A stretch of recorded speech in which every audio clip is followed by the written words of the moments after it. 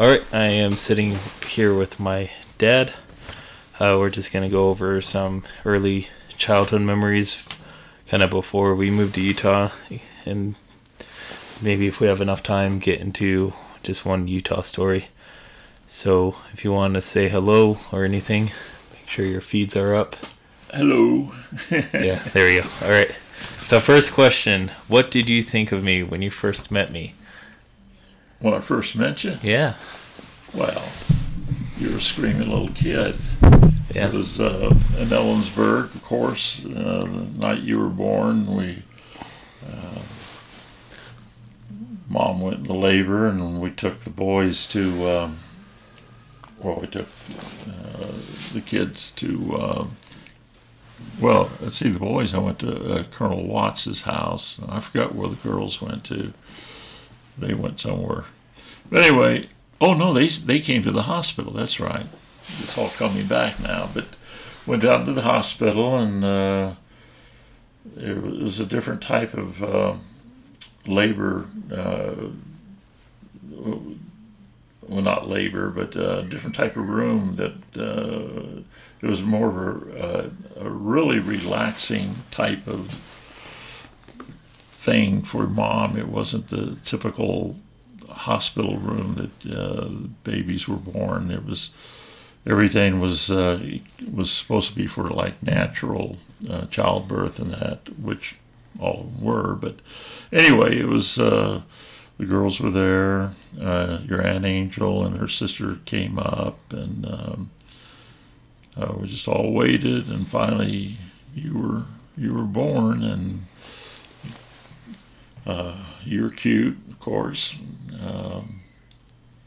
We loved you right off the bat. And that's how I met you. Well, glad you loved me right off the bat, because that would have been, I had a different story if you didn't. Oh. All right, so I guess my next question was your day-to-day work in Ellensburg. I know you're working at Central Washington. Was it college or university at the time? It was Central Washington University.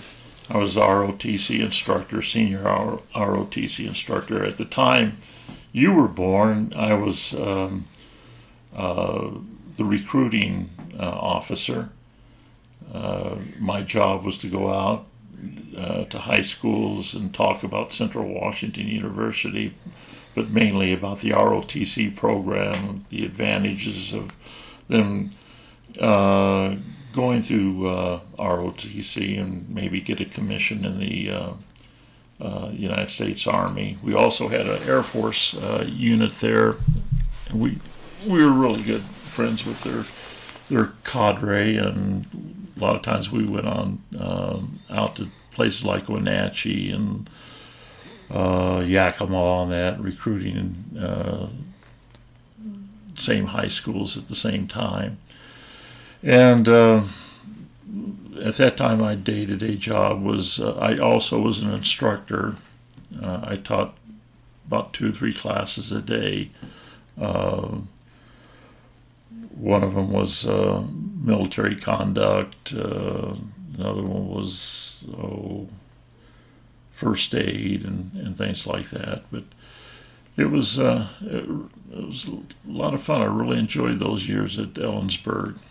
I just came from a line unit in Fort Riley, Kansas, where I was a battery commander twice for 2 different batteries. And a battery is a equivalent of what they call an infantry company. And living in Ellensburg, the family lived there for 5 years. I was there for 4. The 5th year I was stationed in Korea for a year by myself. We couldn't send the family because it was just a 1-year tour. So you're in Fort Riley before. Did you get to choose to become a ROTC instructor, or did they force you to go? It was a volunteer one. I put in usually at sort of the end of your rotation, you fill out what they call a dream sheet, some jobs you'd like to have. And one of my I really wanted to teach ROTC, and I heard about Central Washington University, and so I applied for that position and got it. Okay. So I'm gonna share some memories that I have of us, specifically me and you, in Ellensburg. The first one, I think, I wrote it down, was just us going into the Circle K, me and you. I know you got a Coke from the refrigerator, and then my other memory of us is I was sitting in the front seat of a car or our van, and you were inside somewhere, and then you came out and you went to roll up the windows, and my hand was there, and I didn't think of pulling it off, but you started crushing my fingers, and I started crying, and Mom got mad at you. So that's my second memory. So is there any specific memories of me and you or what we did together in Ellensburg at all?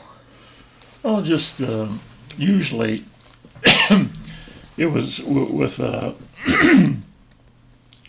were 7 kids there at the time, of course, and there wasn't a lot of one-on-one time with any of the kids because we were just, always, if it took one of you, we usually took all of you, or the boys, or whatever. But I can remember, a few things, like we had a balcony, and there was a ladder. I don't know who put the ladder up to the balcony, but somebody had called and said, "Your boy's climbing up the ladder," and I think you were 2 or 3. You were in diapers and ran outside, and sure enough, you were halfway up the ladder, and so I knew that it would be silly for me to tell you try to climb down, so I followed you up as you climbed all the way to the top. You didn't have any problems at all. I don't know if you remember the times we went down to, there was just a couple times that we went down to the Yakima River, and you were too young at the time to go tubing. There was some of the older kids that went tubing. But you went and watched, and I don't know if you remember that at all. No, I don't think I remember any of that. Yeah, you were. See, we moved when you're about 3 when we moved. I think 3 or 4. Yeah, we moved to Fort Sill right when I was turning 4. Yeah, so a lot of the things you were just too young to do. Like I took the boys fishing a couple times. I don't think you went. You were too young. Yeah. So when you were there, you were a captain, or were you already a major there? I went there as a captain. I got promoted just before I went to Korea as a major. Oh, okay. Yeah. All right. So we moved from Washington to Fort Sill, Oklahoma when I was almost 4. Mm-hmm. So you wanted to describe our trip, our move out there, moving, 7 kids still? Or did Maggie stay behind? Well, actually, we dropped Maggie off at. We took a sort of a long tour going to Fort Sill. We went down to Northern California through the redwoods, went up down the coast, and then we swung over. Saw some friends of mine when I was a long time ago. Before I went in the Army, I was a mortician, a funeral director, and I had a friend who was still in the business in the Bay Area, and we stopped and saw them and stayed a night. And then we headed out and dropped Maggie off, swung back up north to Rexburg, where she was going to be a freshman at Rex College at BYU, Idaho today. Then we headed out to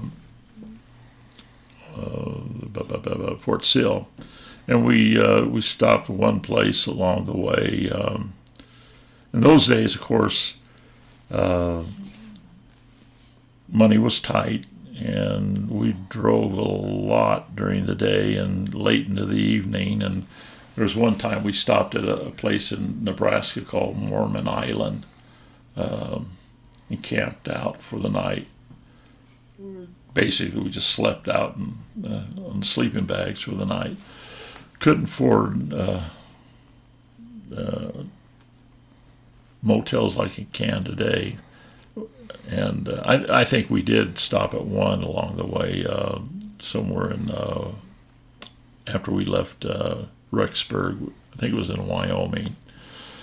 But it was a long trip, but it was fun. And in fact, I think, if I'm not mistaken, because I had about a month of leave, I think we went out to Indiana and saw my folks. And just before we left, we went up to Yaak, British Columbia, to see your mom's parents. And but it was we had a real nice van at the time. It was a big blue one. Everybody had their own. Do you remember that at all? I know we had the big blue one with the two captain's chairs, right? Yeah, we had all captain chairs in it. Except for the back row, right? Except for the back row, yeah. So two sets of captain chairs and then the back row, I believe. So. Yeah, there were four. There was a total 6 captain chairs, 2 in the front, 4 in the back, and then the bench. Yeah. And I remember a little bit of it. And I think we got rid of it in Oklahoma. Yeah, we got to the point that we didn't need that big of a van anymore. We bought it in Ellensburg. Actually, we bought it in Yakima. Before that, we had a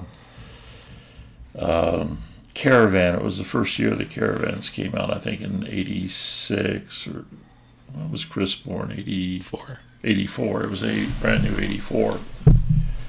We put so many miles on that thing that there's hills between Yakima and Ellensburg, and it got to the point that it was just it'd go up the hill about 45 miles an hour. Oh. And one day we were in Yakima and just looked out. We saw this big blue van. We went over and checked it out and saw all these nice chairs, and kids would love this. And so we traded our old. I think it had close to a little over 200,000 miles on it. Yeah. Yeah. So we got to Fort Sill. What military duties did you have at Fort Sill? Well, first I was in a research and development unit in which the Army was at the time designing an artillery piece called the Paladin, and it was a howitzer that could travel down the road, stop, and what they call lay itself. In other words, it could set its own azimuth up and fire around downrange. Where in the old days you had to get your 6 guns in line. You had an aiming circle. Everybody had to lay in on the same aiming circle. And but anyway, they were just developing it. But what I was, my side of the house was simulation. Battlefield simulations where people could put goggles on and simulate that they were in an actual battle going down the road and so forth, which of course is what we call virtual reality.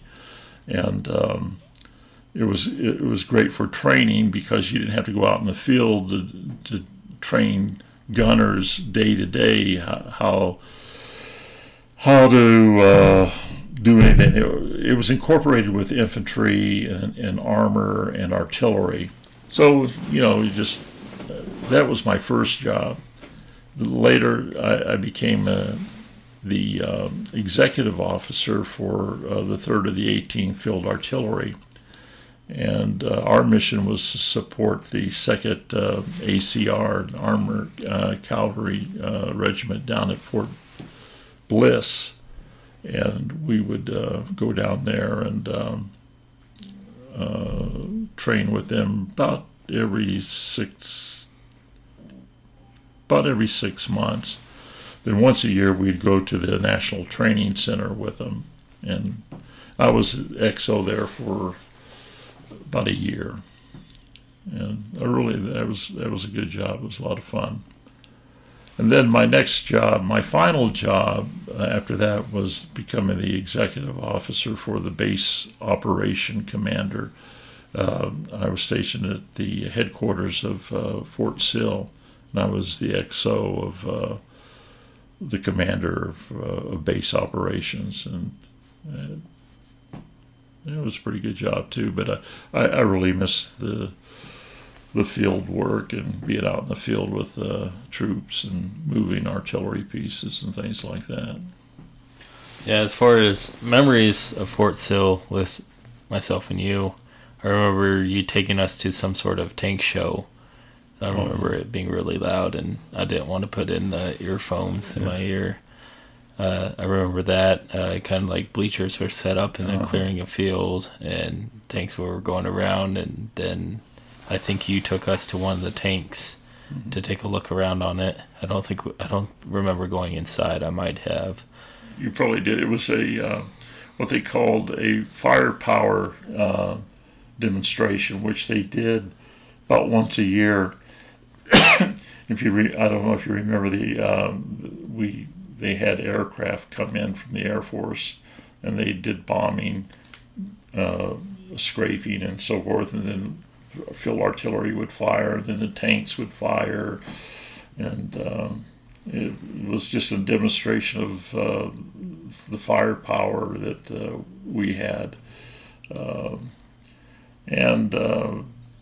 you remember going out Tank Hill?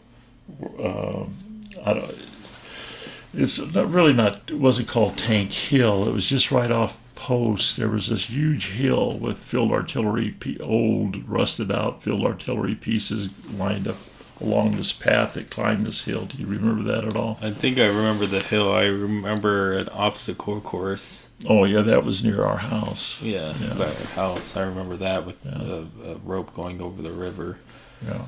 But no, I don't remember seeing all the old. I might have. I think we got some pictures of you up there on the. Oh, you know what? It's another kid. No, another fort. Oh no, that was Fort Riley. Yeah, I wasn't born then. Yeah. I think I'm for some reason, but there was another place. Do you remember the 1812 Overture? You probably were too young at the time, but anyway, my battery.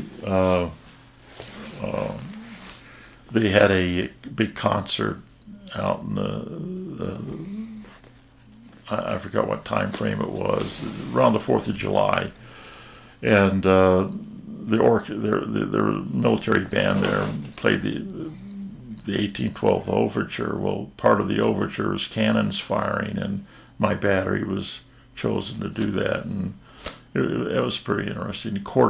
We had to rehearse about 3 or 4 times.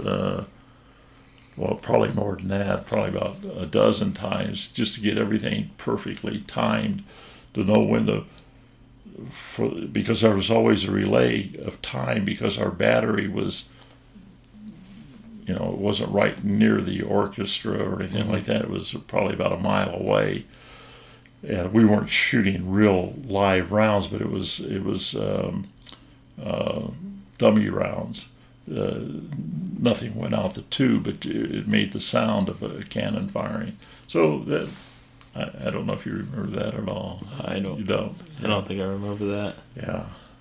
I do remember taking my bike to the base headquarters and going to your office. And when I walk into your office, your feet are on your desk and you're knocked out. Was You're asleep. Sleep. And then I said, "Hey, Dad," and you just popped up and went, "No, I was thinking." That was your always go line whenever someone caught you sleeping. Yeah. Speaking of your bike, I remember the time you and Chris went down the back road of our house, and I guess you guys were talking, and you did see this boat parked in front of you. Do you remember? I guess you remember that, right? Yeah, I remember that Yeah. one. That's one. I remember him saying, "Look out for the boat," and Chris always teased me and would go, "Oh, I made you look." And so I thought he was teasing me. I'm like, okay, a boat in Oklahoma because there's no lakes nearby or anything. And yeah, he's like, then I saw he was really serious, and by the time I looked, I was right there at the boat. Yeah. And then I slid down, and I know I cut my head open on the propeller, I think. Yeah. And yeah, I just remember saying, "Oh, we should probably go home," and Chris wouldn't let me leave because apparently I was bleeding a lot. Yeah. I remember that for sure. Yeah. But and then I think you used your power to make the guy move the boat. Yeah. If I remember right. But and then I remember one morning we were late to school, and Mom had you take us to school, and you were pretty upset with us for missing the bus. And you're speeding through Post, and Got stopped. you got stopped by a cop, and the little snot-nosed private comes up to the window and says, "Do you know how fast you're going?" And I think he sees your rank and goes, "Oh, well," and he gets really nervous. He's like, just slow down, sir." And you're really polite to him, but he was all scared for pulling you over. Yeah, I remember that. Yeah. Yeah.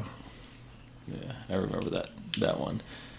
And then I think I just turned 8. I was just over 8, and then we moved from Oklahoma because you retired from the military. Uh-huh. Was it a forced retirement, or did you just elect to? Well, the Army was downsizing at that time, and at the time, what do they call it? Reduction in force, the RIF. And so, since I wasn't on the lieutenant colonel list because it was too early for me, there was a bunch of us majors that were basically we retired. They retired us at 20 years. My thing was I had so many years as enlisted that helped me through that made me eligible for full retirement. A lot of them just had 15 years. And they were allowed to have a retirement for I forget how many years, and then it was up. But I got to retire at full 20, so that saved me. Had I probably been not enlisted and gone right in through, like through ROTC or OCS or West Point, or I would have had enough time to make lieutenant colonel, because I would have been In that much longer. in that much, earlier in my career. Yeah. So we moved from Oklahoma to Utah. Can you describe our move from there? I know we had the Suburban back then.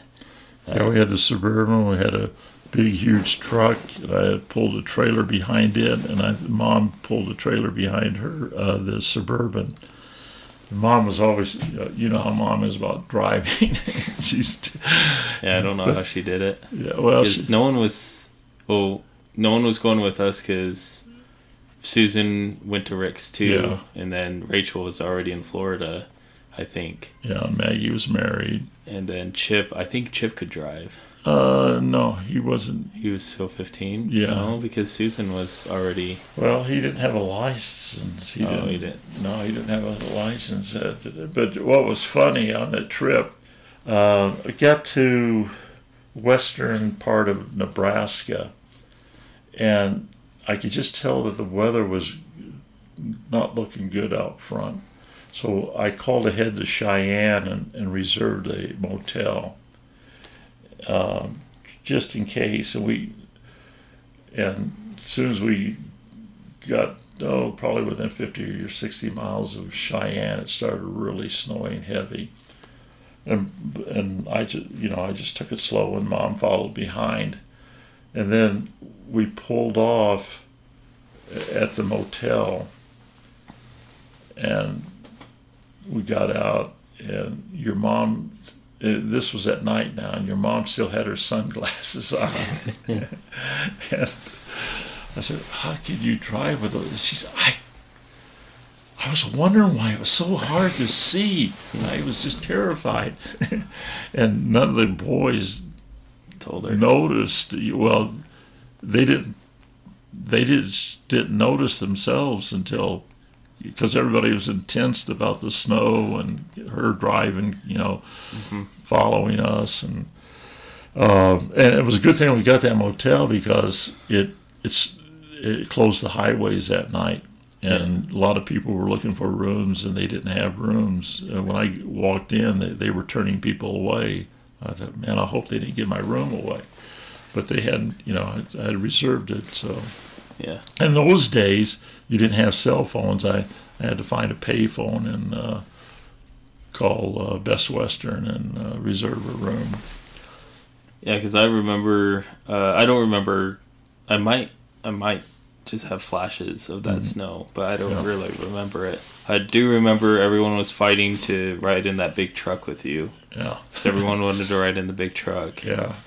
I do remember us stopping on the highway because we found out when the trailer doors were open and stuff fell out. I think Mom's mirror fell out, or something fell out that Mom was heartbroken about. And then I do remember Mom having a really bad headache when we got into Kansas. I think it was Wichita. Yeah. And we stopped over the night in this really cool hotel that was the lobby was empty and the rooms all faced inside the lobby. There was a swimming pool. Pool in the middle. Yeah. But now thinking about it, everything smelled like swimming pool in that hotel. Yeah, it was chlorine. Yeah, it was all chlorine because it was locked in type of deal. And then we got and when we got into Utah, it was beautiful weather. And Bishop Gregory came out that night and helped us move in, unload the truck. I think by the evening there was somebody else that showed up, but Bishop Gregory was the first. Yeah. And it was a scary move because it was opening up. I didn't have a job lined up. I didn't know. I was hoping I'd get into, because I got my master's degree while I was at Fort Sill in educational psychology, and I was hoping I'd get a teaching job somewhere. But it took me about two months to get that job at Central. Yeah, because did you have to take classes at Weber or something? I had to take 2 classes. That was all I had. But I got to start teaching right off as soon as I got hired. I went to him at night. And do you remember the principal, Wozniak? No. Yeah, he's the one that hired me as an ISS teacher in school suspension. And it wasn't a real secure, locked-in job because the funding could go away any year. But within my second year, one of the teachers left who taught history, and I asked if I can fill it, and Wozniak put me in the 8th grade history as a 8th grade history teacher. Yeah. Yeah. And I think that's by the time I was going to. I think you served your last year in ISS. Yeah. When I went to Central. Yeah, you were next door. I was at upstairs. Yeah. Doll's class. Weird classroom. Yeah. That was a cool school, I think. Yeah. It was a lot of fun. Yeah. I have a lot of dreams about that school because how weird it was. So, looks like we do have enough time, so we're just going to get into one Utah story, and it has to do with Central, actually. Yeah. So, you were also the basketball coach, too.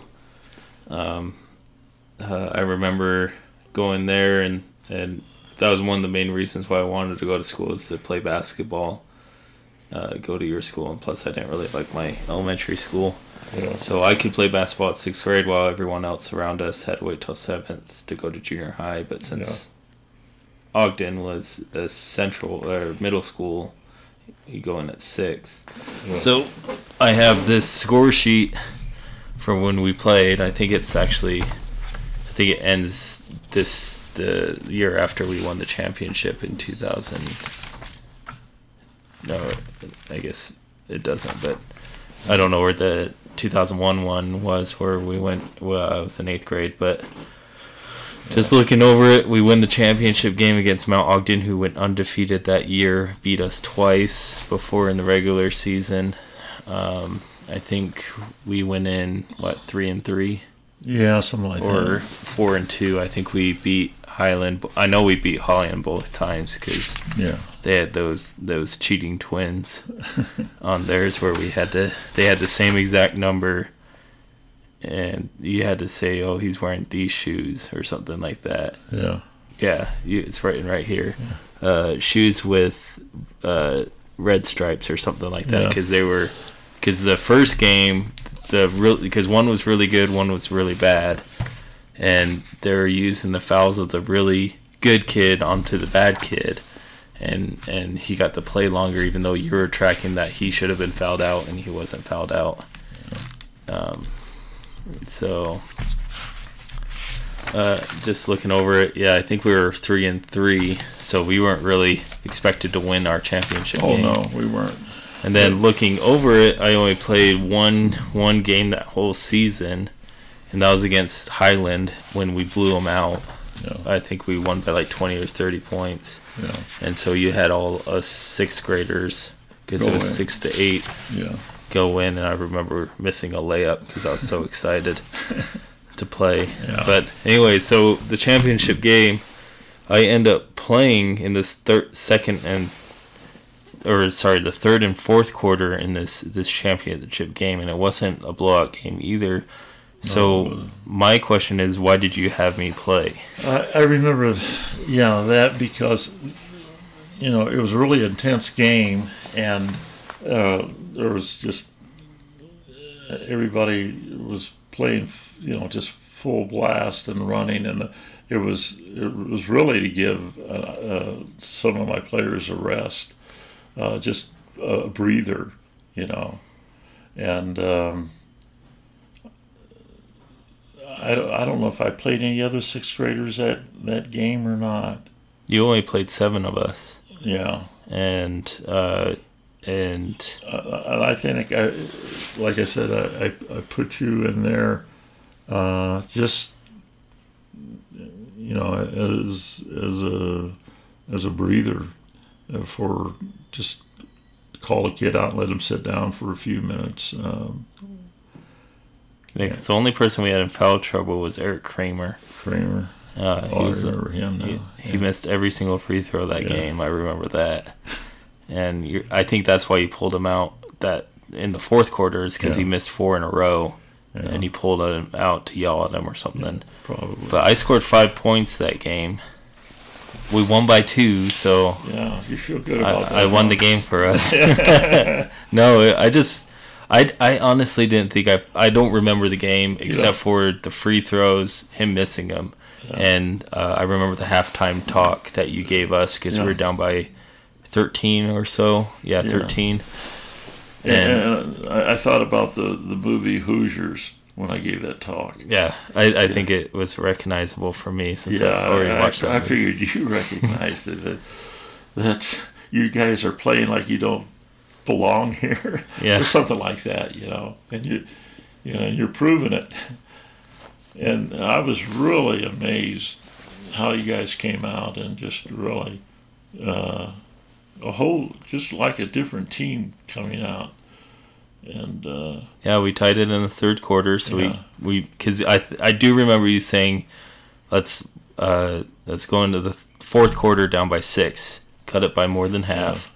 But I remember that. We were tied, And then I don't remember us tying it, though. But I do remember, because that was always my basketball philosophy. Whenever you're down and there's more than a couple quarters left, to trim down to half.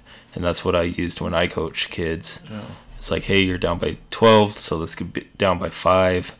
Yeah. That way we cut down half this deficit. But I don't even remember until I saw this book that I even played the championship game. You don't? I know, I don't. But somebody made a comment because you were my son. Well, that was 8th grade.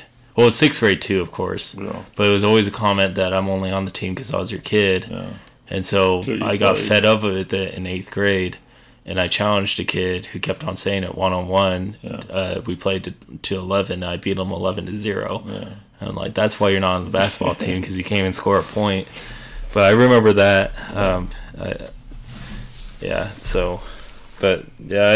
know I had to prove myself whenever I was on the team, because everyone thought because I was the coach and you were my son. Yeah. So hopefully anyone who listens in on this who enjoys this, but I'm going to enjoy this listening back in the future when I forget everything again. Yeah, me too. We'll plan on doing this again when we see each other, probably when I go visit in Utah, or if you guys come here again, and try to do it every time we meet up. Yeah, that way. Good.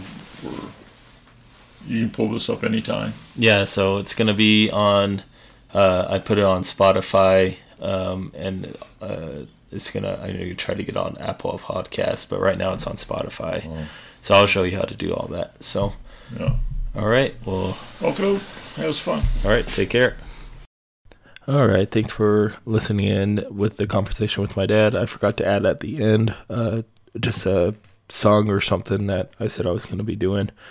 So the song that I chose for this one is Help by the Beatles. Mainly got into the Beatles because of my father.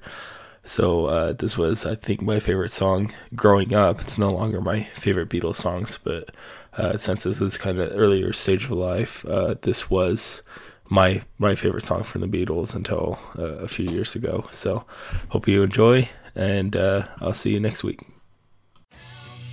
I need somebody help, not just anybody help. You know I need someone help. When I was younger, so much younger than today, I never needed anybody's help in any way. But now these days are gone, I'm not so self-assured. Now I find I've changed my mind and opened up the doors. Help me if you can, I'm feeling down, and I do appreciate you being around. Help me get my feet back on the ground. Won't you please, please help me? And now my life has changed in so many ways. My independence seems to vanish in the haze. But every now and then I feel so insecure. I know that I just need you like I've never done before. Help me if you can, I'm feeling down, and I do appreciate you being around. Help me get my feet back on the ground. Won't you please, please help me? When I was younger, so much younger than today, I never needed anybody's help in any way. But now these days are gone, I'm not so self-assured.